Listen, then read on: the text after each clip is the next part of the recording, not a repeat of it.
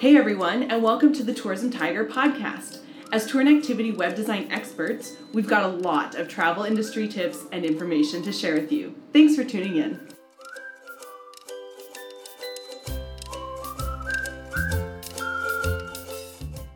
Hi guys, it's Tim here with Issa.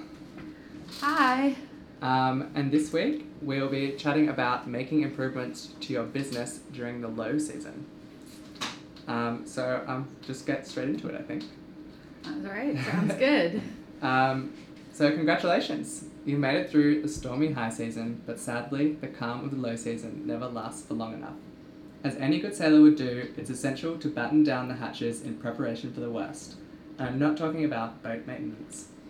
It is essential that every tour business and travel operator uses their downtime wisely, because the better prepared you are for the incoming storm, the better you'll weather it. So without any more seafaring metaphors, let's dive in to our 4 tips on using the low season to get your business to the next level. All right, so Tim, you're saying that right after you've worked a busy season, you want to work some more? I think I'm saying is, if you're a business owner, you don't really have a downtime, you know? Like, there's always something that needs to be done for every business. And so I think, when you have a break, it's the time to make those changes and upgrades and all that. Yeah, making use of those slower times. I'm a little skeptical, I suppose, but let's see. I'll go into my 4 tips and I'll see if I can convince you. Alrighty, so my first one is real-world upgrades. So while we at Tourism Tiger are professionals in the webosphere, we realise that what exists online is irrelevant if your day-to-day isn't up to scratch. Therefore, real-world fixes should always be your number 1 priority. Within this area, your staff should be your primary focus. Unless you're a one-person business, it is crucial that your staff are happy, trained, and on board. Therefore, use this time to create an up-to-date training schedule for new staff hires, or retrain older staff in areas that you or they believe are lacking. Your staff are the tugboats of your business, so keeping them satisfied and prepared will be the first defense you have when the waves of customers begin flooding in. Well, may I just say that I am enjoying all of these nautical puns. Thank you, I thought I'd have a little fun with it. But yeah, I know I worked at a tour agency where in the low season they made us all attend each other's tours, which was intimidating. There's nothing like fellow tour guides to ask the real stumper questions. That's true. What a great idea. Yeah, I think we all learned from it. And I guess, if you can tour around other tour guides, then you can tour around tourists. Yeah, anyone really. Yeah. And getting out there in the rain makes you slightly more resilient when the summer months come, perhaps. True. Where did you do the tours? In Seattle. Okay. So definitely a rainy in North America. Is Seattle the rainy city or the windy city? It is the rainy season. It actually rains 300 days a year in Seattle. So it is a rainy place. Very different to Santiago. Chicago is the windy city. Okay. Oh, good to know. Little U.S. geography. Yeah. I also just add on that some other physical upgrades that you might need to do to your business might include repairing or upgrading any products, equipment, or machines that are essential for your tour. So, this might be checking the chains on all your e-bikes or repainting your boats, just to bring it back to that nautical theme. Absolutely. And funny, again, to think, yes, about working in the physical space, but I suppose most people do. We're definitely more living in the internet age here at Tourism Tiger. Definitely. I often wonder whether, or maybe this already exists, whether there'll be a point where people will run virtual reality tours, where that'll be the thing. So you won't travel, you just pop on a headset and I'll do a tour of Amsterdam. Yeah. Ooh, I would do one of those. I think it'd be cool. Yeah. Get to see a little bit of the world and a little bit more affordable. Yeah, much more affordable. And maybe better for the environment as well. Alrighty, my second tip is feed forward. So even if you have only 5-star reviews on TripAdvisor and Google, you're bound to have received at least some feedback over the past year. And if you have had a bad review online, don't let it go to waste. Your customer comments are the only way to fully gauge their experience, which is why it's so important to listen to them and to action them. If a client thought the walking tour was a little too difficult in the middle of summer, plan a few more rest stops in the shade or a drink break at a cafe. I actually went on a tour in Valparaiso earlier in the year, in December, and it was super hot. I think it was 35 degrees, and obviously a walking tour is mainly sunlight. But the tour guide actually had this stop in this memorial park, which was completely shaded, and there was a cafe as well, and we stopped there for about 20 minutes, and I had a little indoor area, and it was perfect. And yeah, that can be very necessary Yeah. sometimes, especially on a walking tour when you're taking in a lot of information. Yeah. I think the heat of the sun. It's a bit too much. You need it, I think. And it's also to reflect on everything you're learning at the same time. Absolutely. Because at the end of the day, your guests are paying your bills, and their satisfaction is what ultimately drives further satisfaction, loyalty, and the general functioning of your business. Use your time off to consolidate the negative and the positive responses, and reflect on what's working and what isn't. Keep your customers coming back and telling their friends so that you keep the wind in your sails for the seasons to come.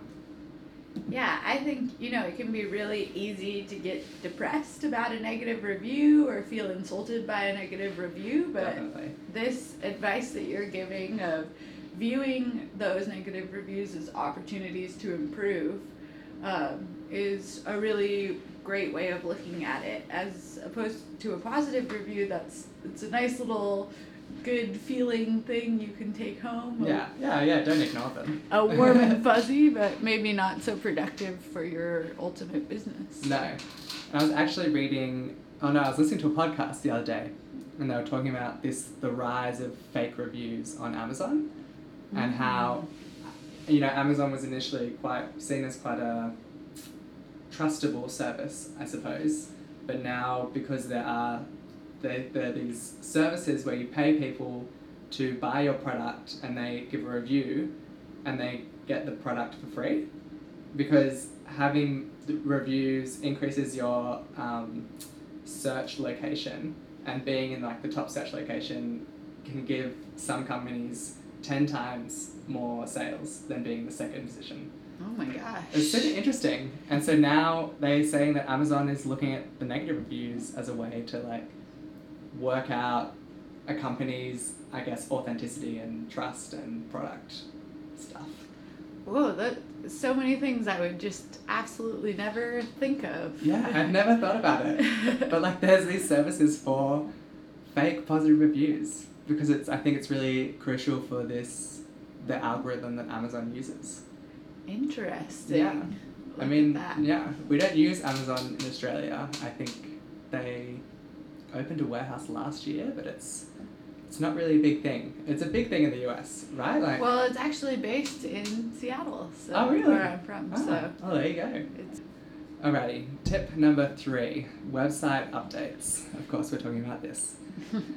So now that your ship is sea ready, it's time to fill it with eager travelers. Regardless of your target audience, we can guarantee that almost all of them will be looking for you online. First impressions matter, so having a visually appealing, user-friendly website with information that is current will ultimately get them excited about your offerings. You know where to find us if you need some professional assistance, whether it's a new design or even a new branding package. Because I think nowadays branding is super important, especially with kind of social media and, advertising in general. Well, absolutely. If you're out there on the internet in 5 different locations, you want people to know that it's you every time they find you. Yeah, definitely. I guess, especially for tour operators, you're on TripAdvisor, you might be on Airbnb, you might be, have your own website, you want them to link, I guess, which is pretty good. And so I think it's important for brands to be putting themselves in the shoes of the consumers. Because there's nothing worse than arriving to a 9 a.m. tour and you discover that it started at 8:30 a.m. And this applies to both your booking software, if you use it, and your webpage. Additionally, with the constant evolution of consumer privacy laws, it is always a wise idea to aggregate any client data that you have collected. Be a sailor, not a pirate. That was awful, I'm sorry. I enjoyed it. Thank you. You want to keep your consumers in the loop, not shut out and ill-prepared. The travel business is sink or swim, so let your website be your lifeboat, making sure that guests feel safe and assured. Yeah, I know that my family and I are planning a vacation to Mexico, and I wouldn't book anything that didn't have a trustworthy looking website. No, yeah. I think because quite often it's all you have to go by. Absolutely, especially for travel when you maybe don't know the area or Yeah. going somewhere new and you already feel nervous about that. Yeah. Maybe you don't speak the language, so you want to have a lot of trust in the security of the website. Yeah. Definitely. And it really defines a brand, I think, or a company. Mm-hmm. You know, if they look secure, then you're so much more willing to trust them. You know, and I think that comes back to, you know, having photos, like recent photos, having testimonials that are recent, and having information that is up to date. Absolutely. And if I'm going to put my credit card in somewhere online, I definitely want, you know, quick click links and everything to be working pretty much right away. Yeah. I don't have a lot of patience. Which is what we do best. Absolutely, yeah. Alrighty, my fourth and final tip is marketing strategy. So once your boat is looking clean and upgraded, it's time to think about targeting more passengers. Every marketer will have their own top tips, but there are a few that they will all agree on. Firstly, keep your marketing simple. If you're doing it yourself, there is no point committing to 4 social media platforms at once when you know you won't have the time for all of them.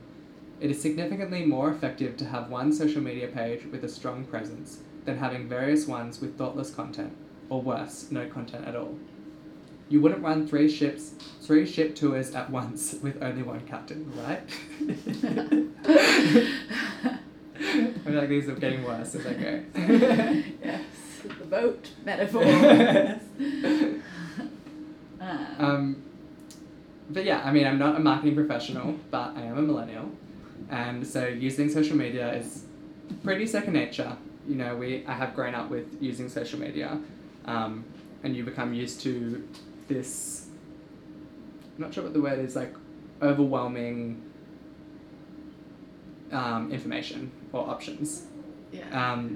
But I think, you know, for a lot of tour operators, they haven't grown up in the social media age, and so using all these different platforms for different reasons can seem quite daunting. Yeah, and even just differentiating between what the purposes of the different platforms is, even as a millennial, stumps me from time to time. Oh, yeah. There's that new meme going around of the 4 different profile pictures for Instagram, Facebook, LinkedIn, and Twitter. Do you know who started that? I don't. Dolly Parton. Oh, love it. She's having such a moment. Yeah, she's having a moment. I don't know how. She's an example of a person from the older generation tapping into that social media culture. Who gets it. Yeah. But I have used different social media management softwares, which can be helpful for that. Okay. So I know Buffer allows you to schedule posts on Facebook and stuff, so you don't always, you know, have to be posting at those key hours. Yeah. But can get those posts going out without thinking about it. Yeah, so definitely. That can be a nice thing to set up as part of your marketing strategy when the seas are calm. Definitely. Love the pun. Had to join in a little. And I think that comes back to my next point, actually. You know, if you are looking to branch out a little bit more, being organised is the key. So use the low season to devise a plan. Maybe every Sunday you post on Instagram, or you schedule a post for Instagram, and every Friday you upload some tour images to Facebook. Don't overcomplicate things, or you'll end up tying yourself in knots you don't know how to undo. Absolutely. And I think that you could extend this even further to any part of your business will benefit from you building good habits, which are a lot easier to work on and think about when you have time to think and you're not, just in the eye of the storm. I love it. Yeah, I mean, exactly. Social media is important, but it's not the number one driver of what makes your business successful, especially for tour operators. Absolutely. I would say maybe staff. Yeah, yes. Going back to your first point. And that brings us to the end. While the above is just a short list of what you should be doing in your low season, they are all essential for the success and productivity of your high season. It may feel like your low season is quickly becoming your busiest period, as you did say, but it's important to remember that running a travel business takes constant work. Being prepared for the storm before the storm arrives, whenever that may be, is the only way to sail through it smoothly. Well, you've convinced me. I feel motivated now to get my ducks in a row a little before the coming storm. I think I'm motivated to buy a boat now. Absolutely. Trivia time. What is the world's largest single-site employer? Single site. Single site. Mm-hmm. Disneyland. Okay. Oh. Hello. What made you say that? I don't know. Just because, yeah. But I don't. It's not actually my official guess. Okay. For the record. Spitballing. I think it's going to be maybe an airport. Yeah, it's going to be an Okay. airline. Yeah. I'm thinking hotel. Really? Or That- like a factory. You get hotel. Would that not work? I'm going to say Heathrow Airport. Okay. It's a big airplane company. Emirates. The biggest? But single side. Don't know. Or A single site, like single location. Mm-hmm. Is that doozy? I'll go. Oh, yeah, you had a good one. I think Heathrow. I'll go Atlanta Airport. Okay. I'm gonna guess airports. Or some like hotel casino something in Vegas. Mm-hmm. Seems like Yeah. lots of like stage performances, Could be. restaurants. Could be. Could be like a film. 2 more Dream guesses. phone. Okay, I'll go Burj Khalifa in Dubai. The big hotel. I'll see that. Oh, Okay. That's a good one. I don't know if it's the big. I doubt it. I think you're on some of the airport. Okay. Unless we're just thinking, there must be something out there. Coca-Cola factory or something. Okay. Well, we have Burj Khalifa and 2 airports. So the correct answer is the Walt Disney World Resort. Ooh. Nice. Wasn't your official answer though. Yeah, you I'm took it still- back. You immediately took it back. I'm still claiming that as a win. Yeah. And you're a Nice.